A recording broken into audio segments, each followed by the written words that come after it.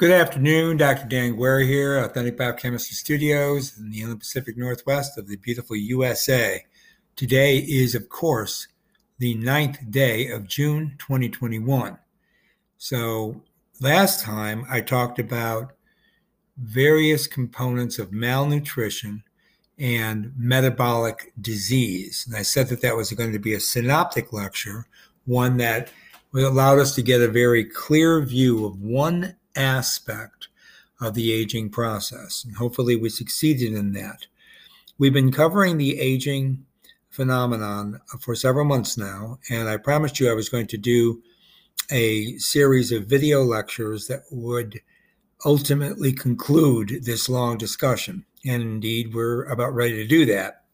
Right now, I'm doing what I call synoptic 30-minute lectures that are going to be in audio, so that these will be used as armamentarium for you to have already learned, so that when I mention things in the video lectures, hopefully they will be something you can recollect from these audio lectures.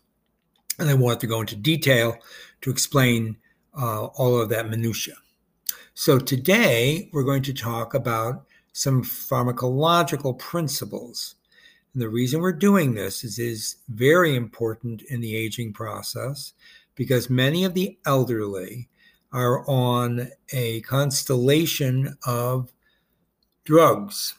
And these drugs sometimes interact with one another in very negative and, of course, imprecise ways, so that it can lead to even more morbidity in the aged. And the medical community is well aware of this, and they're very careful usually to try to not have mode of actions interfering with one another when more than one drug is prescribed for a patient, especially if they have multiple chronic diseases, which is often the case with the elderly. So what I'm going to do today is give you the foundation of pharmacokinetics and pharmacodynamics that you would get in an advanced pharmacology course if you were in graduate school, kind of thing that I used to teach. So that's what we're going to do right now. And here we go. Now, I was going to call this pharmacodynamics and pharmacokinetics. Don't worry, I'm going to define those terms in a moment. And I'm going to say that this is on the aging axis. Now, let's give you kind of a reason why I'm discussing this right now. A paper published in Anesthesiology Clinics, it's a journal, just a couple of years ago, they were looking at pharmacokinetics and dynamics in the aging human. And what they say is that we're going to abbreviate, just like the easiest way to get around it. Pharmacokinetics we're going to call PK, and pharmacodynamics we're going to call PD. So they introduced their work by saying that both PK and PD change according to age. And these changes often relate to the reduction in organ utilization or organ detoxification of a given pharmaceutical. That's one thing that occurs, to think about liver and kidney. Another thing that changes with aging, according to those two pharmacological mechanisms, which I'm going to define in a moment, are also receptor sensitivity, homeostatic patterns, that is, all the other intermediary metabolism and how it interacts with a pharmacological agent. As I mentioned in the introduction, concurrent medical use, that is interference with different modes of action sometimes, or also absorption. And of course, the overall complexity of whatever other diseases, indeed the diseases that are being targeted by those pharmaceuticals, interacting with one another at the pathophysiological and pathobiochemical levels. So you get, of course, an alteration in organ system operation as one ages, let's put it as that kind of component. You also get a change in body composition. So as people age, they gain weight, usually well into their 60s, sometimes into their 70s, and they start to lose body mass. Of course, the nutritional component of people as they age will change in association with body mass fluctuation, but also just because of changes in appetite. And of course, all of the things we talked about just last time, all of the environmental, that includes external to the body and internal to the body, stress responses, such as reactive oxygen, such as hyperinflammatory responses, such as infection.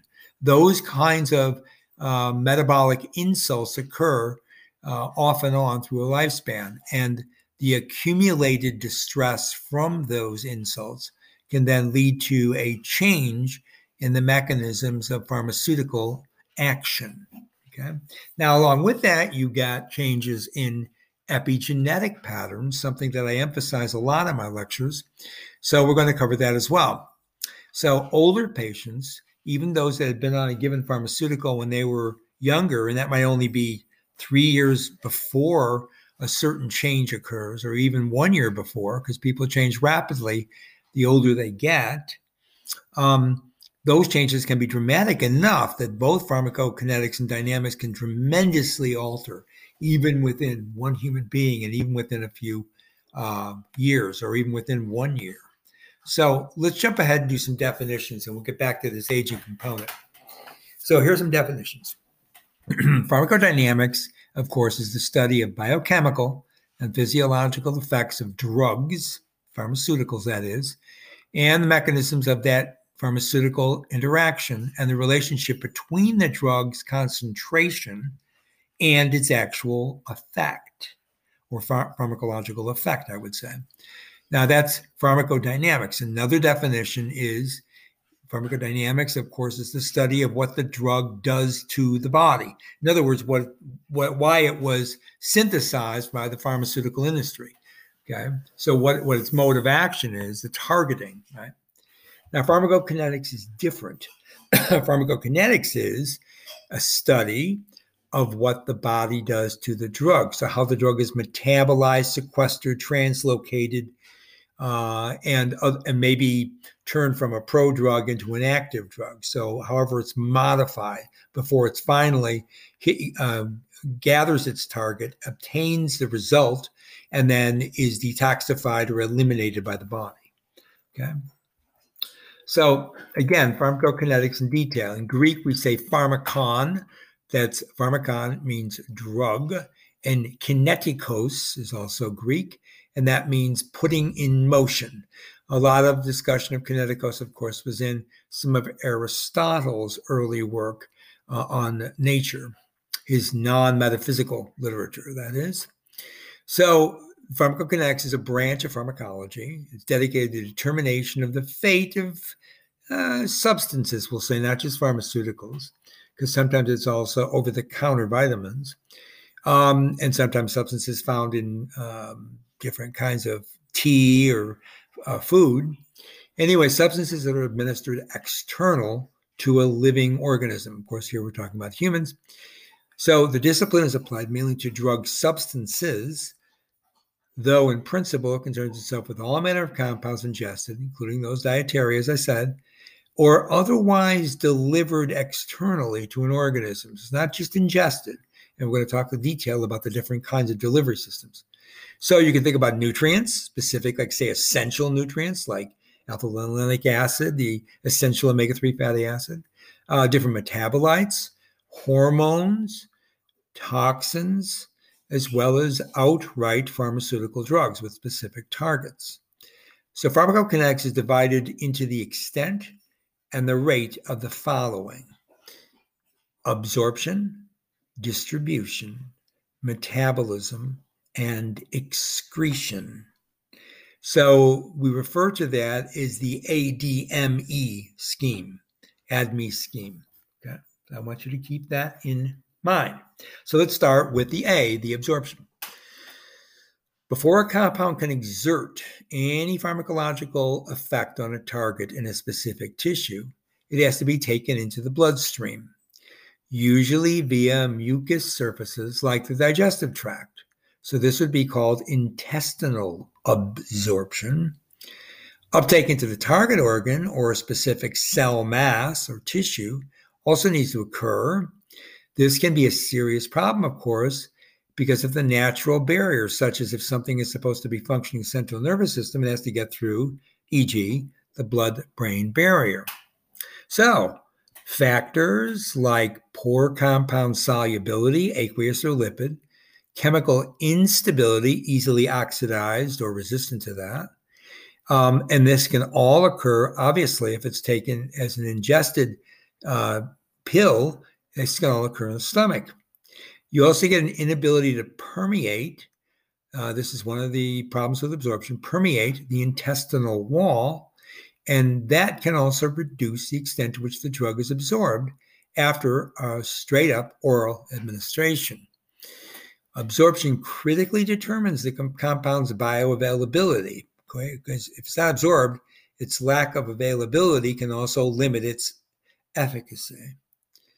Drugs that absorb poorly when taken orally have to be administered in some other, usually less desirable way, like intravenously or by inhalation. Right? That's another sometimes a common way to introduce certain kinds of drugs, if they can be aerosolized, for example. Now, distribution is the next component here. The compound needs to be carried to its effector site, most often via the bloodstream. From there, the compound may distribute, of course, into tissues and organs, usually to differing extent. Okay, now this is another barrier, right? Don't worry, we will discuss this in detail. I'm just moving through this. Remember, we're giving you a synoptic lecture on pharmacodynamics and pharmacokinetics. Now, the third component is metabolism. Compounds begin to be broken down as soon as they enter the body. The majority of small molecule drug metabolism is carried out in the liver, of course, by redox enzymes, something we've talked about very recently. These redox enzymes, most exclusively positioned to metabolize pharmaceuticals and other external drugs, are the redox enzymes known as cytochrome P450s. Now, as metabolism occurs, the initial parent compound can be converted to a new compound, which we're going to call a pharmaceutical metabolite. When the metabolites are pharmacologically inert, metabolism therefore would deactivate the administered dose of the parent drug, and that usually reduces, as you might guess, the effects on the body. So metabolites can also be pharmacologically activated, sometimes more so than the parent drug. This is when you're taking a prodrug that has to be, for example, converted with a protease. And we've talked about these as well, right? Now, remember, all of this that we're talking about, this ADME, all of this is pharmacokinetics, okay? Pharmacokinetics. So ADME, we talked about metabolism, we talked about E excretion quickly. Compounds in the metabolites have to be removed from the body via some kind of excretion, usually through the kidneys in the form of urine, or of course also in the feces. Unless excretion is complete, the accumulation of foreign substances can adversely affect normal metabolism, as you might well understand. Sometimes the potential or real toxicity of the compound is taken into account. Now, when we do that, we add one more letter to ADME. We say ADME tox or simply ADMET, and where the tox has to do, of course, with toxicity, right?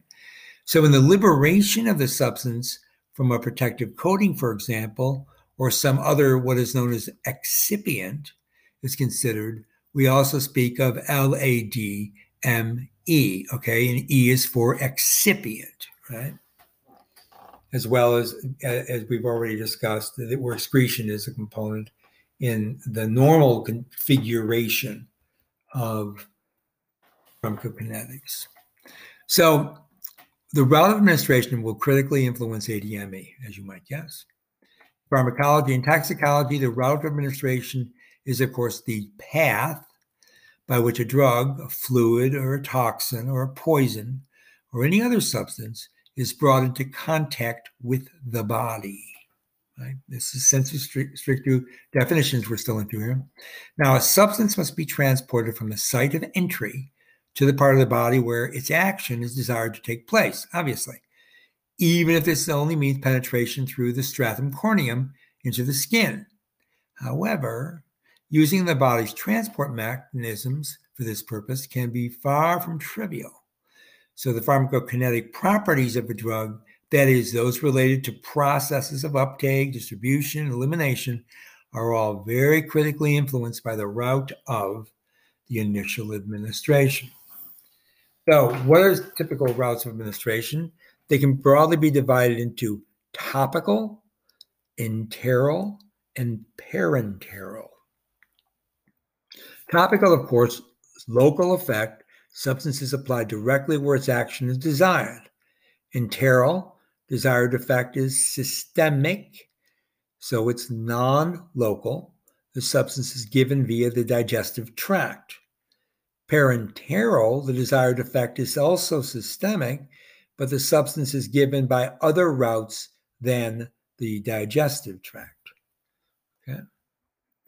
So according to the FDA, it recognizes all of over 100, some 111 distinct routes of administration. So you can get any kind of abbreviated list when you start looking at this. You can look it up. So with topical, you can get epicutaneous.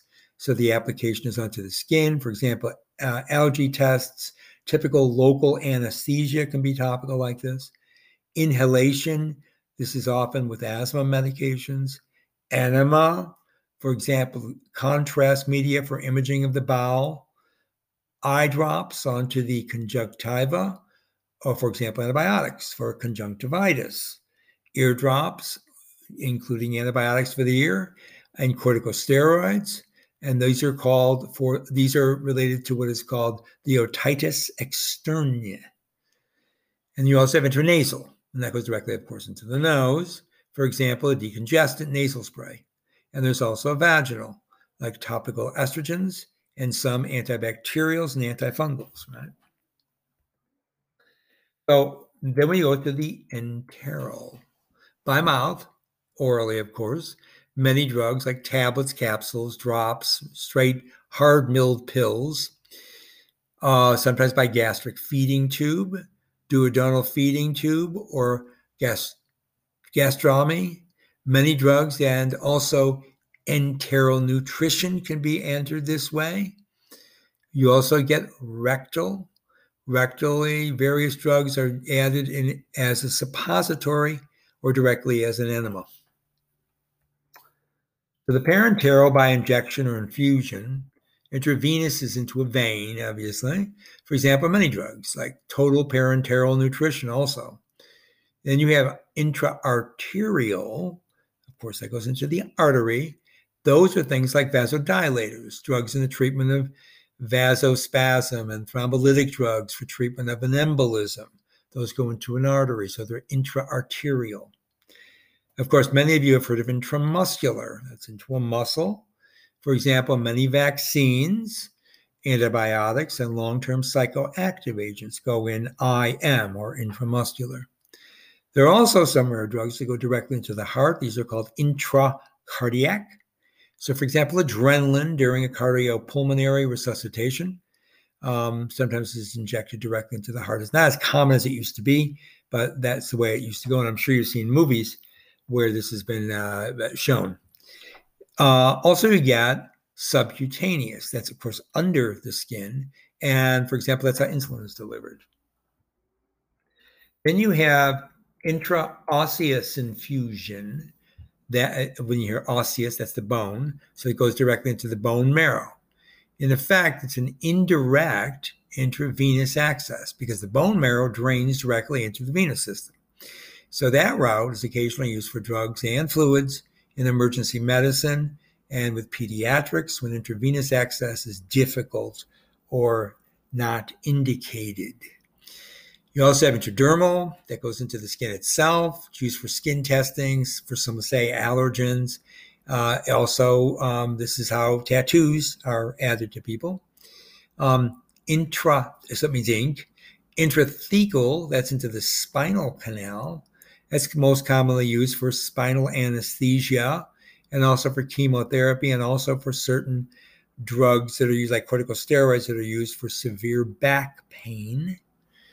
Then there is intraperitoneal. That's usually an infusion or an injection into the peritoneum. For example, the peritoneal dialysis is predominantly used in vet med and animal testing for the administration of systemic drugs and fluids due to its relative ease of administration compared to other parenteral methods. Okay. So in higher vertebrates, the peritoneum is the serous membrane that forms the lining of the abdominal cavity. It covers most of the intra-abdominal organs, of course, and it's composed of a layer of mesothelium supported by a thin layer of just connective tissue. So the peritoneum is the serous membrane of the abdominal cavity. As I said, the corresponding serous membranes in the pleural and pericardial cavities of the thorax are called the pleura and the pericardium, respectively. So the peritoneum both supports the abdominal organs and serves as a conduit for their blood and lymph vessels, and of course for their neural connections. All right. Now, a serous membrane is S-E-R-O-U-S, or a serosa, is a smooth membrane consisting of a thin layer of cells which excrete a fluid known as serous fluid. Serous membranes line and enclose many body cavities, and those cavities are known as serous cavities, where they secrete a lubricating fluid which reduces friction during muscle contraction. So serosa is not to be confused with adventitia. Now, that's a connective tissue layer which binds together structures rather than reducing friction between them. Okay? Straight up anatomy. Each serous membrane is composed of a secretory epithelial layer and a connective tissue layer, of course, which is underneath. The epithelial layer is also known as the mesothelium, and it consists of a single layer of avascular flat nucleated cells. They're also known as simple squamous epithelia, and they produce the lubricating serous fluid. And the fluid has a consistency similar to very thin mucus. And these cells are bound tightly to the underlying connective tissue. The connective tissue layer provides the blood vessels and the neural tissue for the overlying secretory cells, and also serves as the binding layer, which will allow the whole serous membrane to adhere to organs and to other structures, which are associated proximal to those organs. So there are other parenteral pathways for drug delivery, and I want to make sure that we cover those too before we finish for this afternoon. You have transdermal, and that's diffusion through intact skin. For example, a transdermal opioid patch in pain therapy, nicotine patches for the treatment of addiction to nicotine also, transmucosal, which is diffusion through a mucous membrane. For example, insufflation, that's known also as snorting of cocaine, for example, or other drugs which people snort, and also sublingual, such as nitroglycerin, and buccal, which is absorbed through the cheek near the gum line. You also have a straight up inhalational, and these are typically inhalational anesthetics. You have epidural, and a synonym for that is peridural. It can be an injection or an infusion into the epidural space, for example, the epidural anesthesia. And you can also have intravitreal, which is directly that means inside the eye. Now, something about the epidural space. In the spine, the epidural space is that space outside the tough membrane called the dura mater. Sometimes just something called the dura. And within, of course, the spinal canal. It's formed by the surrounding vertebra. Adherent to the inside of the dura is a much thinner and more fragile membrane known as the arachnoid mater. Enclosed within the arachnoid mater is the subarachnoid space, which contains the cerebrospinal fluid, and finally, of course, the spinal cord, sensu strictum. So in humans, in the spine, the epidural space contains lymphatics, spinal nerve roots, loose fatty tissue, usually made up of sphingomyelin, small arteries, and a network of large, thin-walled blood vessels. And those are called the epidural venous plexus. So if you think about a dose of drugs, when it goes through the initial phases here of absorption, there's membrane transport, and usually there's at least one pass through some kind of metabolism. Then you build up a certain concentration in the plasma. This concentration has to be affected, and it has to do with such occurrences as volume of the distribution and the clearance of the distribution. So you can generate what's known as a half-life of the drug's concentration in plasma. Then it has to go across the membrane. For example, the blood-brain barrier would be one, right? Then you develop a certain secondary concentration in the target organ. Say it's in the prefrontal cortex. Then ultimately and finally, you get the effect. And that's when you start dealing with pharmacodynamics, right? You start dealing with the effect of the drug on its target. And then you have to discuss things like tolerance development. And that's something else that can be measured as you titrate a drug. Now, all of those then I just talked about are potential barriers to drug delivery and their ultimate effect. Right? So, for example, the pharmacodynamics of clomiphene citrate, right, which is a nitrogen-containing aliphatic hydrocarbon.